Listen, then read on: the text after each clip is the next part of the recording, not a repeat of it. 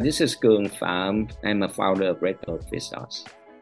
Welcome to The Vietnamese. I'm your host, Kenneth Nguyen. Being part of a culture of nearly 100 million Vietnamese people in the world today comes with a lot of pain, proud history, and privilege. Join me as I highlight and explore the Vietnamese experience from all over. Thank you, Anh Cuong, for coming on today. The first generation of Vietnamese people to come and, find this security and the jobs. And I understand that you were an engineer over at Apple for many years. You're in the tech space for a long time. And I heard recently in another podcast that you were on that you wish you started Red Boat a lot earlier. But the journey has been, I'm sure, very tough. So can you tell me a little bit about wishing to start earlier and if this path has been a very difficult path or not for you? Right. The whole thing with Red Boat Fish Sauce, when I started it, is because of my mom, right? So I was happy doing my job. It's kind of burned out a little bit, but when I had a chance to visit Vietnam and took a trip to Phu Quoc Island, I got a few bottles from there, brought it back to my mom, and basically she literally cried. And then she found something she has missed for so long.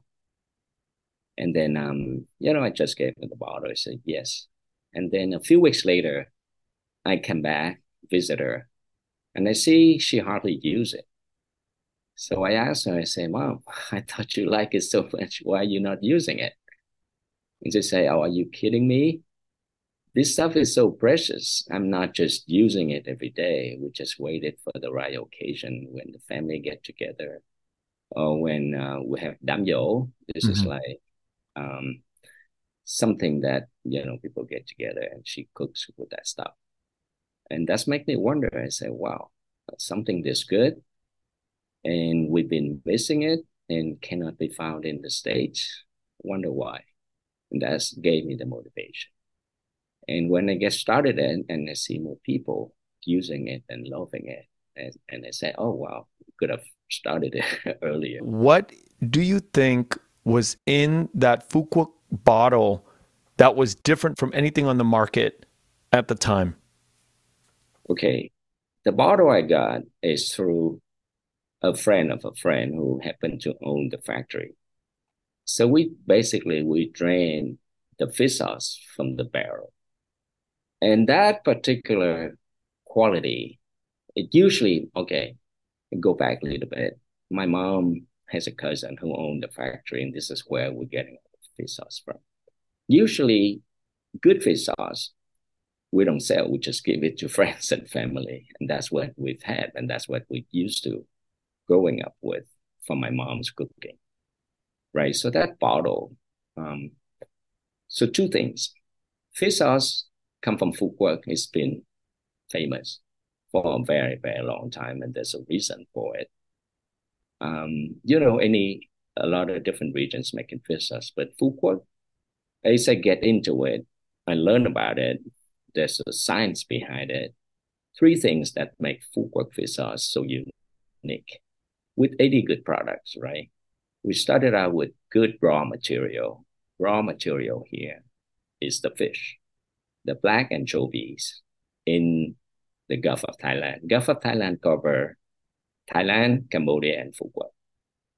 So that is the key ingredients, the little tiny anchovies. Secondly, is the process.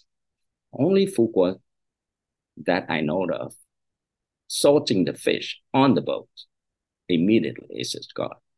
It make a huge difference because the fish is preserved. It's not been rotten, when they bring it to shore and load it into the barrel.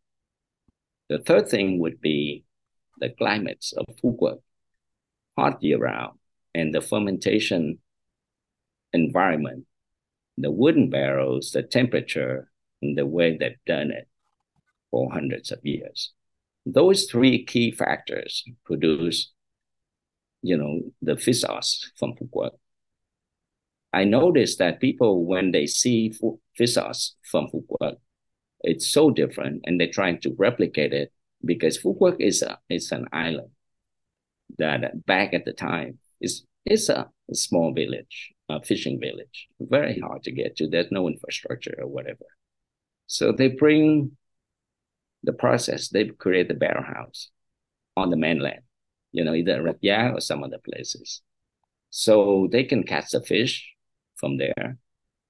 They can follow the process, but the fermentation is not the same. They don't have the climate. So the end product is not the same. So those are the three key factors that make Phu Quoc fish sauce so unique. That makes a lot of sense. But how did you even know that that is the difference between Phu Quoc product and nước mắm from Thailand or from other regions of Vietnam? Okay. Um, we try fish sauce from Phu Quoc, and this is basically that's how we grew up with the kind of quality. Phu Quoc for fish sauce making from other regions. I'm not sure how all the detail, all the other manufacturer they making it, but lacking one of those three. So fish sauce, the way the quality is like wine, terroir related, right? You have wine come from Napa Valley, you have wine come from Bordeaux, from Italy, all that stuff, right? Some main appellations. The key ingredient is the grapes, for example, right? And then you have the climate where the grape is grown, and then you have the winemaker and all that stuff. So related to that, Phu Quoc is very unique place that it has those three key factors that creating the product of what it is. That makes sense. Now, when you say barrels, I think of wine, and I think of how oak or other types of wood affect wine and the taste of it. And when I think of fish sauce, I keep thinking that there are cement tanks or metal tanks that you throw anchovies in, but you've talked about barrel houses. So can you tell me how this affects the science of the taste of fish sauce? Okay. Yeah, you probably notice if you're reading blogs, fish sauce making from other region, they're not using the wooden vats, basically the huge vats. It's holding about 10, 15 tons. So what makes fish sauce is when we catch the whole anchovies, salting it. Salting is very key thing. So that's why our product has two ingredients, right? The fish and the salt.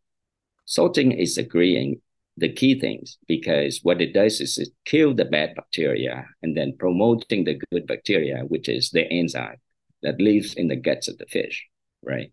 So when you bring it in to the wooden vat, why is wooden vat? Maybe at the time there's nothing around in Phu Quoc, so they utilize all the wood on the island and making those vats. But it turned out that it's my research when I look into it, the science of it. The enzyme that breaking down the fish, they need two things for it to thrive. The first thing is the right amount of salt. The second thing is the temperature, meaning, and then the environment, the fermentation environment, that means that the temperature inside where the fermentation is very constant, they're not changing. And wood, I think, is doing exactly what it is. That helped the enzyme thrive during the 12 months. No, we can continue talking about the science of this for another 2 hours. I know. and I'm always down to talk about the technical side of these processes. But I want to get to know who you are. I want to get to know what you came to the United States thinking that you would be doing, and what made you shift from such a comfortable living into something so, I mean, in my mind, it's very risky to do something this big and an endeavor that at the scope. Okay, so I'm an immigrant. I'm a boat people. I left Vietnam in 1979 by boat. Landed in the refugee camp in Malaysia. We stayed there for 9 months. I learned a lot from those 9 months. How Go old through were you at the difficult. time? I was 20 at the time. So I have a little bit I want to share with you. The reason I know I'm 20, but technically by Vietnamese age, I'm 21 because I was born in 1958 and this is 79. So theoretically, I'm 21 by Vietnamese age, right? So we went to the island. We got accepted into the camp and we're waiting to be settled. on the third country. Could be US, Canada, Australia, all of those things. I want to go to the USA, America. And in order to go there, they have four categories. Category one, you have immediate family, brother, sister, father. And then that category one, which usually it takes about 6 months to leave. Category two, if you work for the US government. My dad worked for the US government. And because of, I'm not my dad, but I be eligible because of that, because I'm his son. The third thing is people involved with the military from the old regime. And number four is none of those, those above. So the timing could be, depends on your category. So I was looking, I had my brother who studied in Italy at the time, but I didn't relocate him until much later. So I looked at it and said, oh, wow, I could be number two because my dad works for the US government. So I applied for it. And when it's time for me to interview, and they asked me where my dad works and all that stuff. So I gave them the brief history of what I remember. And 2 weeks later, they came back and said, yep, I verify your dad used to work there. Where was your dad at the time? Oh, he's still in Vietnam. I was the first one who left Vietnam. Wow. By boat. So we said, oh, okay, you got accepted because, yeah, your dad works there, like what you said. And then they asked me, I said, okay, how old are you? I said, I'm 21. I said, oh, I'm sorry, you cannot accept you because you're 21, you're no longer a minor. So I'm sorry. I was rejected. I said, wow, that was close. So I left the table. I stepped like 3 steps away. And they looked at, and he called me back and said, wait a second, you come back and sit down. You're not 21, you're only 20 because you born in October and this is July. So technically you're eligible to go. I said, oh my gosh, it's felt so good. So anyway, so that's why the age is I left in when I was 20, but then when I arrived here, I'm 21. So, yeah. Okay. So I landed. First city is in Boston on the East Coast. And then, my family's like one member at the time, we start leaving after that. So my other brother also left by boat and then he arrived and then he moved to California. And then he asked me to join him. So I went to California, San Jose Bay Area, and went to school, studied there, landed the job at Apple back in 1984. And I was there for over 2 decades with Apple, as an engineer, IT engineer. And then I left Apple doing consulting job, traveling everywhere. That's the thing that I like, being a consulting, doing different things, traveling different places, see how people live on the other world, beside the US. So, and that's basically landed me a trip to Vietnam. I was in Southeast Asia. We had a lot of projects down there, Australia, Singapore. So I took the side trip to Vietnam, and my friends asked me to go to Phu Quoc. I'm not searching for fish sauce at the time, but basically that's where it's famous for fish sauce, right? So that's how I got the bottle, and I brought it back. And my mom was so happy that we found it. And during the entire time of working at Apple or as a consultant, did you have an itch to become a business person? I always want to have a business.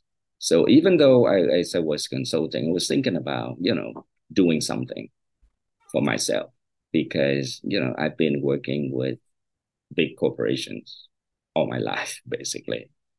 So yeah, but that's not the fish sauce producer. That's not something that in my mind at the time. Yeah. And I think you started the journey around 2006 and finally launched 2011. Is that right? Yes. Now, yeah. During the 5 years, what happens? Why does it take so long to launch?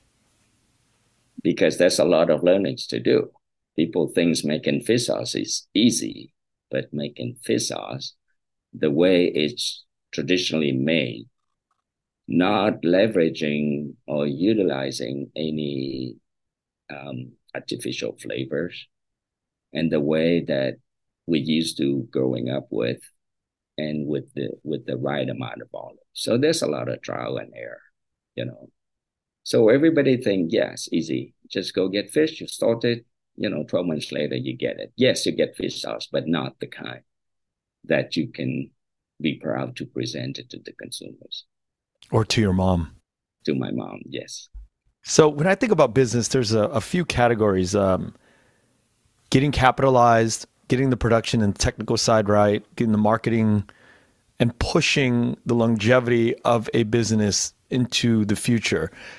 You could not have been good at everything, but you could not have been bad at everything. So what were the things that you sort of understood in those 5 years of the development phase from '06 to 2011 that you were good at, and what were you bad at? And how did you kind of like figure out how to kind of open and expand the market of Redboat? Right. So creating the product is one thing, again, optimizing the process and getting good enough that, it's closest to what it used to be. It's a challenge. And that's why I didn't want to launch anything earlier than that until we find something. So we found it finally after learning it, what's the critical process, what the discipline, what you had to go through. And you get advice all along the way from people who've done it for years, and for people who, they're always a way to get the products out. But to me, going from what I'm doing into this, it can just like a business. You have to bring something meaningful, right? We know a lot of immigrants, a lot of people who live outside of Vietnam, who, just like our family, my mom actually, my cousin, all our close relatives, when we brought the fish sauce back, and they love it. It's hard to sell at the time because people don't understand until, you have the right products, the right presentation of the products and all that. So going back and being with Apple, right? We value quality, bring users experience. User experience meaning, yes, they cook with it, they use it, and they love it. It's not like, yeah, you make something and then, maybe you hit 50%, 30% of your consumers. That's not what we after. We want to make sure that we have the right product, it's user friendly, something that, Vietnamese can be proud of. Like we have a product that has been utilized by other than Asian culture or other than Asian cuisine, because I've seen my mom cook fish sauce. She's a great cook anyway. She cook, make pasta sauce. She make pasta from scratch. She makes French food because she's a foodie. She loves to cook. And I say, well, this can go more than just, typical Asian dishes. So that's why, our goal is we're hitting more than just the Asian pantries. I mean, a lot of people don't realize how much fish sauce is in mainstream food. There was a chain of hamburger restaurants called Umami Burgers Yes. many years ago. They're pretty big now. And in the beginning, the way that they had marketed, because the original store was here in LA in La Brea, and one of the first things that they had brought up was the fact that they use fish sauce in their patties. And it was such a big thing at the time, and I was like, what? And as I began to learn more about international cuisines, mainstream cuisines, there's so much anchovies, there's so much fish sauce that's being used. I mean, if you think about Caesar salads, there's like this anchovies in it. And a lot of us don't think about that because we think mainstream food or Italian cooking is just a little bit more. We don't think of this pungent smell of fish, but in actuality, to get that deep umami, we need to have that fish sauce.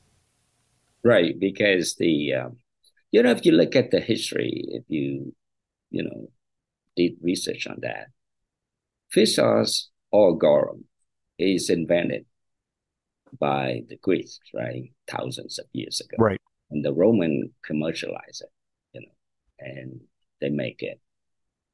Basically, it's the same thing. Key thing is anchovies. Anchovy, Let's repeat that's that how, on the yeah, podcast so all the Vietnamese people understand that the Vietnamese or the Chinese did not invent fish sauce. This garum came from Greece, came in vats, and it was traded by the Romans. And the exactly. Romans somehow, with the Chinese, brought it over, and it just got to Vietnam as well.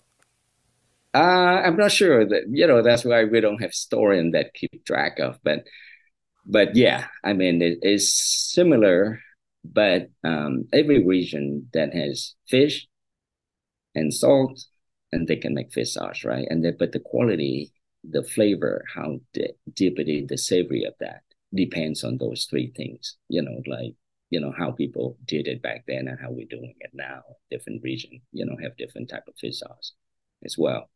So back to your points, yes, it is going into mainstream. It's funny you mentioned Umami Burger. He's the first one, Adam Fletcher. He's the founder. He reached out to me. He said, "Oh wow, I want to try your sauce." I said, "Okay, we'll ship it to you." I said, "Wow, you're expensive." I said, "Okay," and then he tried and he loved it, and then we expanded from there. But other, of course, Vietnamese love that, right? Like one thing that I still remember by now, my cousin, she called me and she said, "Whatever you do, don't give up. This is something that we need. Don't ever give up." And we were struggling at the time, struggling meaning, oh, you're busy doing different things, trying to get the products out, right? But I said, don't quit, just stay with it. I still remember it. But back then, when we launched it, you know, the Asian people, actually the older generation of my mom, when they found it, and I go back to the store, I asked them, I say, how people respond? They say, oh yeah, they love it. And I say, oh, you're selling well? I say, yes. Oh, people buy it by the cases. They don't buy it by the bottle. It's just like, the older generation, the old ladies, just like on the limb, they just carry this stuff out. At the time, we have like the six packs and they buy it by the case because they didn't think that they're going to find it again. Wow. And it's so good. And then on the other side, we launch it into mainstream. And then we've got chef from, Le Bernardin in New York reach out to me and say, hey, do you sell it in food service size? We'd like to get some of that. And that's when I realized that, yeah, I mean, this has, can be in beyond Asian culture, cuisine as well. Now, I want to ask something political, and it's something that, I talk about on the podcast all the time. And as a child of the South Vietnamese government, it sounds like you are as well.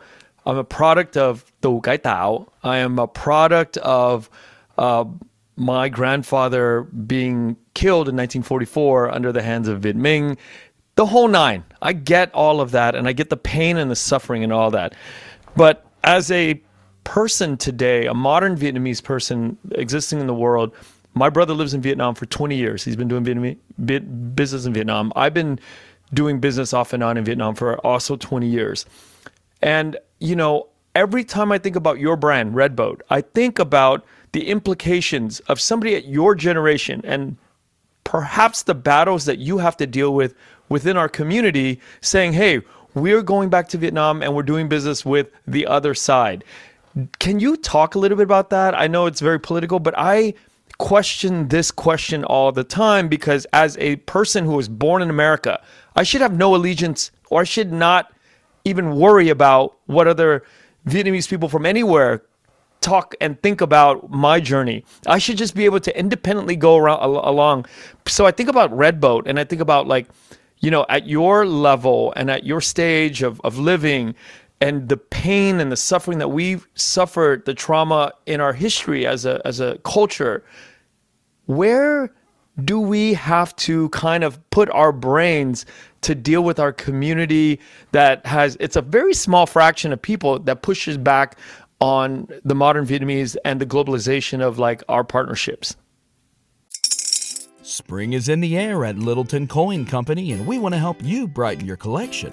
Visit us at littletoncoin.com all month long to enjoy 15% off your purchase. With a wide selection of coins, paper money, supplies, and more, Littleton Coin Company has something for every collector's taste. Use promo code SPRING at littletoncoin.com for 15% off your purchase all month long. Restrictions apply. Littleton Coin Company, serving collectors since 1945. Ready for a career in behavioral health? Earn your online degree at Herzing University. Choose from health and human services, psychology, or social work programs. Gain the skills to work, coordinate, and manage nonprofits. Secure a bachelor's in psychology to study mental health, or advance your social work career through our online Masters of Social Work. Let us help you become a social change agent. Your future starts now at Herzing University. Text HEALTH to 85109. That's HEALTH to 85109. Or visit herzing.edu.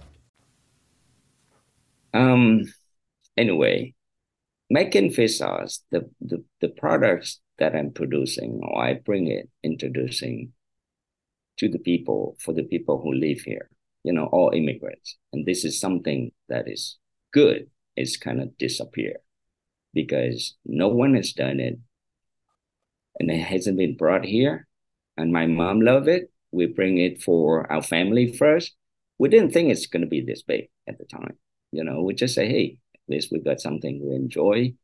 Whoever, used to have it, this is something, right? Not thinking so much about I'm going to go build an enterprise there. I'm going to grow and deal with all the politics. No, that's not what in my mind. We just focus on, okay, how do we bring the best fish sauce that can only be produced in Phu Quoc, Right. right? For the people to enjoy and forget about everything else. We just focus on that. So I'm not doing business in Vietnam. I'm doing business here. We're just producing something, we bring it here. Simple as that. So I'm not quite sure with other people how they think, people come and go back into business. My vision is different. That's the only thing. We have a good product. If we're not keeping it up, it probably will disappear someday.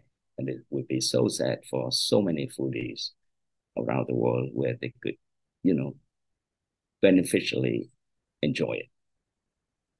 I love your answer because it's product first. Right. It's service first. Let's get whatever's coming out of Vietnam to the rest of the world. That's a beautiful thing. And I hope that the community at large that pushes back on any of this stuff understands that idea, which is product first. Let's get the best that we can get out into the world, into the best kitchens in the United States and across Europe. Because I understand you have a big distribution house in Germany, right? Right. Yeah, so we worldwide now. We had distribution in Australia, Southeast Asia, Germany, which is Europe, and mainly 90% of our business is in the America, the United States. So. Yeah. So it's awesome. Now we're getting to see this brand Red Boat as a product that 90% is coming, into the United States, and we're consuming it. And it's made such an impact on when I was a child. I think about how my mom would make chicken wings with nước mắm. Yeah. And it was so embarrassing because we would bring it into our classrooms and it would just stink up the whole classroom. And I live with that stigma. I mean, still to this day, I think about that trauma of kids making fun of us with garlic and nước mắm. It was horrible. Yeah. Yeah, no, I know that feeling, and when I worked at Apple, there's people that service, used to do service, and they say, oh, you're Vietnam, you might love fish sauce, that kind of thing, the comments. Sometimes not much of the compliments. And some of the some of the feedback that I've heard is very, very, I'm just proud that we bring something. Yeah. So I give you an example. There's an older generation. She called me after she used our product, and she said, "Oh, I want to tell you something. My husband, he's a serviceman in Vietnam. He works there, and one thing that she could, because she cooked for him every day, right? And one thing that he told her, don't ever put fish sauce in any of the food because he can't just stand it, right? And so for the whole time, she didn't dare to do it because it's for that reason, he's not gonna be happy. But once they found Red Bull, she used it, she loved it, she sneaked it in, and he didn't even notice. And he even complimented and said, "Wow, your food is good." Yeah. What is that? That kind of thing make us proud. Like you Vietnamese, you have the product, you present it to the world, and this is we should all be proud of. And that's one of the mission that we hope we can get it there. A lot of good feedback from Asian, non-Asian people who use our product. It's just It's crazy on how the magic of branding works, because fish sauce has existed for, again, hundreds of years. And in America, we've been here for 50 years and been shamed into not eating what our mothers have produced, and we can't take it to a cafeteria. And then the magic of branding is like, okay, well, we're going to bring something high quality, and we're going to make sure that the marketing and the branding is understood that this is a high quality product, and it changes the perception from the quality, the actual quality of the product. Yeah, I think that's a lot of the feedback that we've got from Vietnamese, younger generation, older generation, the mainstream chefs, and those are the comments that we're getting. So, when I eat pho and I, go to a restaurant and I want to test if the broth, the nuc pho is quality, there's only kind of like one way to do it scientifically in the way I do it. You can't really taste it well enough because sometimes, the bouillon cubes are powdered into, and then the taste throws you off. But the one way that I've consistently feel that works is when you take the pho, let it cool down, you buy it to go, let it cool down, and you put it in the refrigerator, and it becomes gelatin, right? It becomes tat, right? It becomes thick in cold temperature, and you can tell that came from bones, that came from 8-10 hours of cooking the bones, and the gelatin comes out of the bone. Then you're having real pho, regardless of the taste and how well that the flavoring is. That's a way that I test pho broth to be, and who knows if people throw gelatin powder in, who knows if that happens, but typically that's how I test my pho wherever I go if I like that restaurant. How do you test for good nước mắm? How do we know, other than just what we're tasting? Is there a way to visually or scientifically, how do we know that we're getting high quality nước mắm?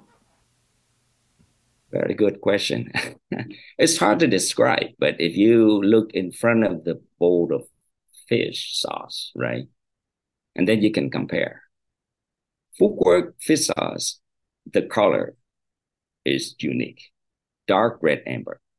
Over time, it get oxidized because Phu Quoc also produce the fish sauce is high in nitrogen, and probably because the fish, because the process, and those things that I mentioned. Though, in order to tell, if you look at, okay, so two things to start it with. Nutritional panels. What is it in there? Fish and salt. Those are the only two. You don't need any other artificial flavor to enhance it. Those are the things, because it's good enough. Why you want to muck around with it, right? Yeah. Nutritional values, which is a protein content, that's give you the depth of the flavor. So looking at from the outside, just more for, educational purpose in terms of people trying to pick different type of fish sauce, because anything they can say on the front label, the big letters, say anything you want. You cannot lie on the nutritional panel, because that's the law. You have to disclose what it is, right? Right. So let's go by there. So to start with, and then if you look at the fish sauce, you pour the sauce out, you see the thickness of it. there's a viscosity, meaning the high protein, the protein that, when you shake the bowl of fish sauce, you can see the viscosity, the stuff that, hang on the wall. Those indication of good fish sauce. The other one's very liquid. It's very thin, right? Because diluted or whatever. Good quality fish sauce, visually, if you look at the color, red amber, and then the viscosity of the sauce, that's an indication of good, right? And then you test it. When you tested it, if you don't test the sweetness of that, which is a good thing because unless you put sugar or sweetener in there, then it's sweet. It's salty. It hits you. Fine. But then the lingering effect, that's what tells you, yeah, those are the savory, that the sweetness from the fish protein. People can add anything in there that create sweetness, but the fish protein, they have that lingering effect on your throat when you tested it. That's what the Japanese called umami, right? Yeah. That lingering satisfaction. Yes, the savory, yes. The savory satisfaction that, which is umami. Now, how do you test for protein in a fish sauce? I know that we read the nutrition label, but how do we, is there any way that we can actually identify the real protein high numbers versus the lower numbers? This disclosure in there, like the number of grams of protein per serving, right? So if you use fish sauce, per serving is around 18 grams or 15 millimeters, the serving size. And then with that standard serving size, then you look at the protein contents. But then you also have to look in the ingredients list, right? Sometimes you get protein from wheat protein, from wheat. That's different from fish, right? So if you don't have anything else, you start with 2 ingredients and your high protein contents, that means it's more savory in the sauce for you. But again, sometimes it's misleading. I don't want to get into too technical in terms of how you differentiate it, but the nutritional benefits is actually amino acid, the one that in the sauce, that's about 60% of the total protein and nitrogen level. So those factors that actually give you, because they can have high protein, high nitrogen, but your nutritional value, which is the amino acid, is low, then you're not going to get, that type of flavor. But again, I don't want to go too much into the technical aspect of that. But, the thing is like side by side test, and then you can tell. But before you test any product, if you want to compare orange to orange, they have to start with 2 ingredients. If they're not, and then you cannot compare the fish sauce with 2 ingredients and the one with other flavor because it's not the same. Yeah, that makes a lot of sense. Now, what about the different, like I've heard, can you explain the idea of like nikmamnyi or the first batch? Can you do a classification breakdown of what that all means to somebody who doesn't know much about fish sauce? Yeah, it's just the term that people use, nikmamnyi or nikmamkok, which is the first drain. So after the 12 months of fermentation, just like olive oil, you get that first drain, the first press. That's what we call. And that's what they call nước mắm nhí, right? But again, nước mắm nhí from that region versus nước mắm nhí from Phú Quốc is not the same. Back into the protein content. So yeah, anybody can claim it on the front label. But if you look at the nutritional panel, that's what tells you the real story. And do you have different sort of brand hierarchy in your Red Boat? Do you have different sort of qualities that you sell? Yeah. So we have 40N is our flagship product, right? So hit retail. We also have a lower grade, which is a 31N. That's more for food service and depends on what people use it for, but that's mainly for food service, for restaurant. And again, the chef knows best. They know how to integrate the sauce into the cooking. So sometimes they don't need the 40N, but a lot of them need it just for the finishing taste of it, of the dish. and some, use it to get like salt flavor and all that. So we have another level is 31N. How did That's you mainly for food service. how did you figure out that there's 9N units different for food service? Like, how did you figure out like retail is 40N, which is I'm sure it's talking about protein levels, right? And then Right. 31, like how did you know that you knock off 9Ns off of the product to go to food? Yeah, that's usually a second press also that we get Ah, that yield a high, a lower end, lower nitrogen level because it's kind of diluted somehow. And that's what there's a big price difference between the two grades. And some people, when they cook and they use a lot with it, then they prefer the lower end, which is the 31N. And also food manufacturing that they integrate, that is an ingredient of one of their products, and they use that as well. oh, interesting. And then in terms of like the second press, like when you do you add more water to it or how does that work? It works like you got the first press you get out, right? Um, it's a long process. You have to be in there. So basically, you run through. It's not salt water. You have like the lower end, and you step it up, right? If you have, um, you look at it like this, right? You drink coffee, Yes. you drink like caffeine, Yes. something, right? If you Yes. have 10 of them laying up, right? The first one is the strongest. Right. You set aside, and then you add hot water in there, right? So you get very diluted. And then all the first spread, you take it out. Like the first press on the coffee. Let's say you drain it, you get it. That's the strongest, that's the best you can get. And the other one, you dilute it with hot water and you get that grades.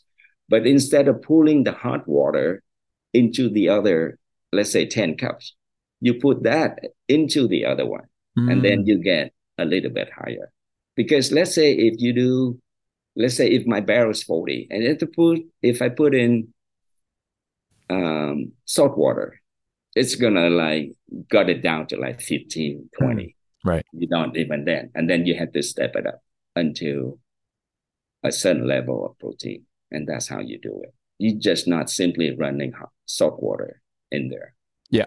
So it's a little bit sophisticated, but you can imagine if you line up 10 cup of coffee, caffeine, and then you kind of step it up that way. You know what I've learned about a lot of founders like you is fish sauce is not the only thing that they know a lot about.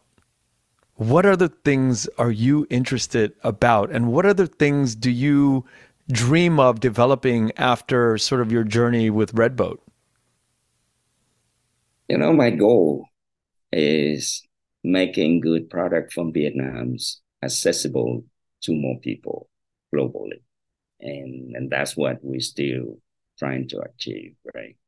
We build a legacy and handed off the legacy into the family so that people can keep up with that. But yes, there's other product that we've been thinking and we've been trying to do. But for example, like nước chấm is one of the product that we use. The core sauce is also one that we use. And we have the salt, the dehydrated fish sauce when we get the salt out, and then you make the rubs. Just a compliment of what the fish sauce, in the cooking. And that's what but in my future I'd like to get into you know, doing wine stuff. Wait. You would like to get into what? Wine. I mean, Wine. because very similar Similar. process, basically. Interesting. And so, wait, can we talk about this? Like, are you studying it? Are you in actively kind of pursuing that in the back of your mind one day? Yeah. I don't want to talk too much about it. So but that's something, the path that I'm pursuing down there, because there's a lot of similarity between the two, right? Is strongly terror related. If there's hundreds of thousands of brands out there, and everybody has a different preference.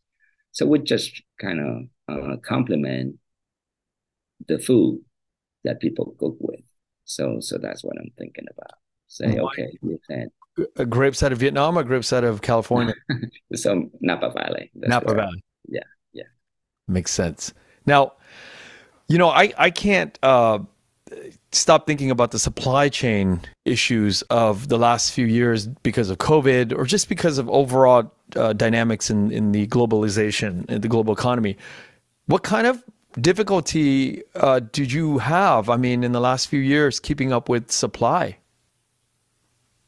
No, it's a challenge, and an industry-wide challenge because supply chains in terms of, we have the fish sauce and then we have all the components that make a finished product, like Yeah. the bottle, the caps, the label, all that stuff, right? So look at from the manufacturing standpoint, something that I learned from Apple. Apple is making computers, iPods, whatever, right? We're making fish sauce, two different things. But if you look at it, the fundamental things is supply chains. How do you get the best components for your end products? The same thing with fish sauce, right? Nice bottle, glass bottle, you know, um, user impression. And then we have something like user friendly. What caps that we should use so that prevent leakage from around the bottles, if you notice, those kind of things.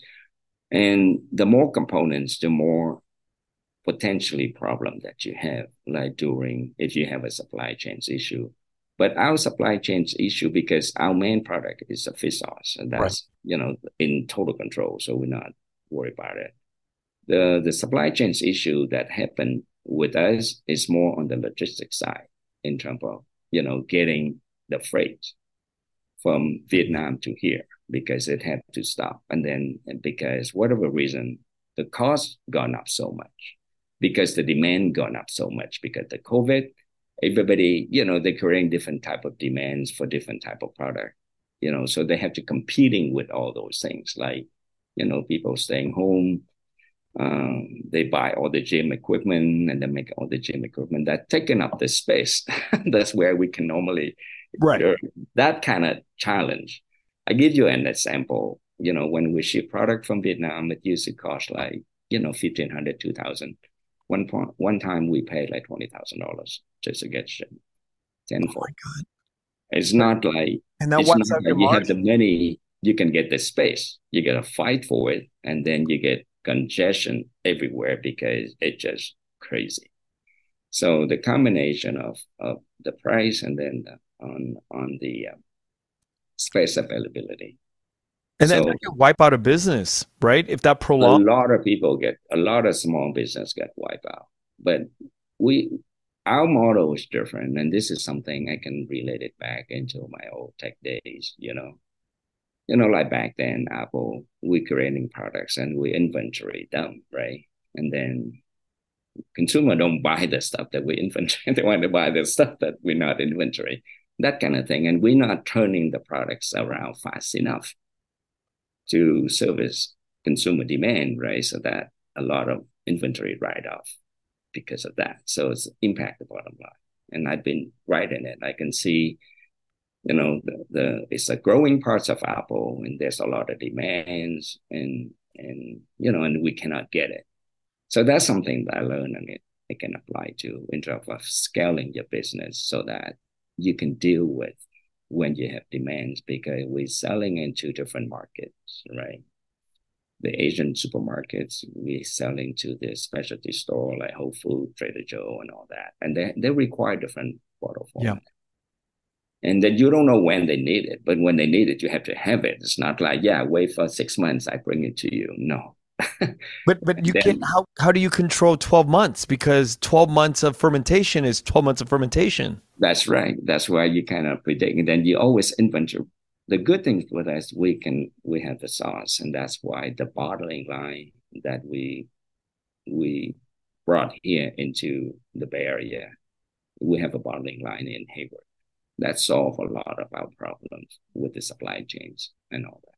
Because our fish sauce will have a long shelf life anyway, and then we can store them here. And then whenever the demands come, whichever format that it might be, we can quickly turn that around, servicing it.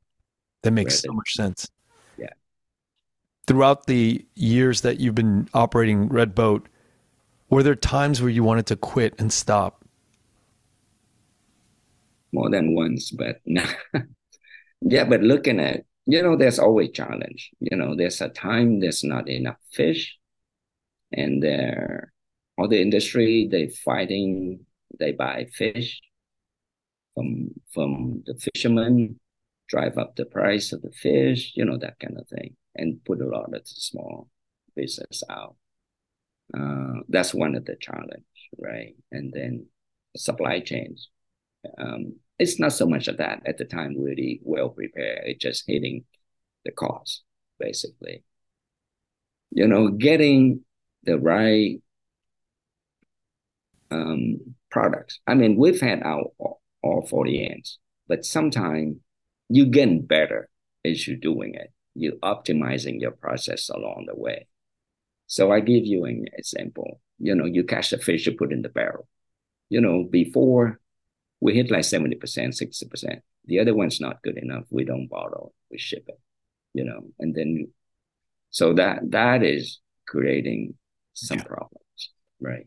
Because if you want to maintain the quality, that's the only way to do it. You just don't, compromise the quality.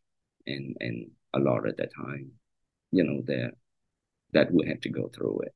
And then but we learn and get out of there. But all my years with high techs and actually with Apple was really helped because Apple was going through the same thing. It was growing up and it was right in the middle there and then trying to find the solution for that. So scaling it, that's something that I always thought of. I said, oh, okay.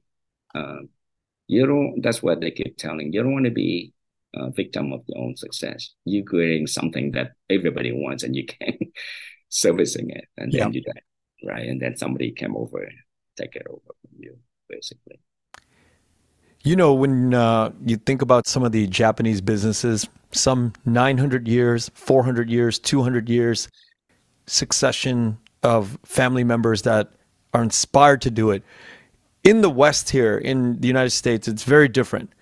We, as children of our parents, want to do something very different. Somehow you've inspired your next generation. I understand Tiffany works very closely alongside of you.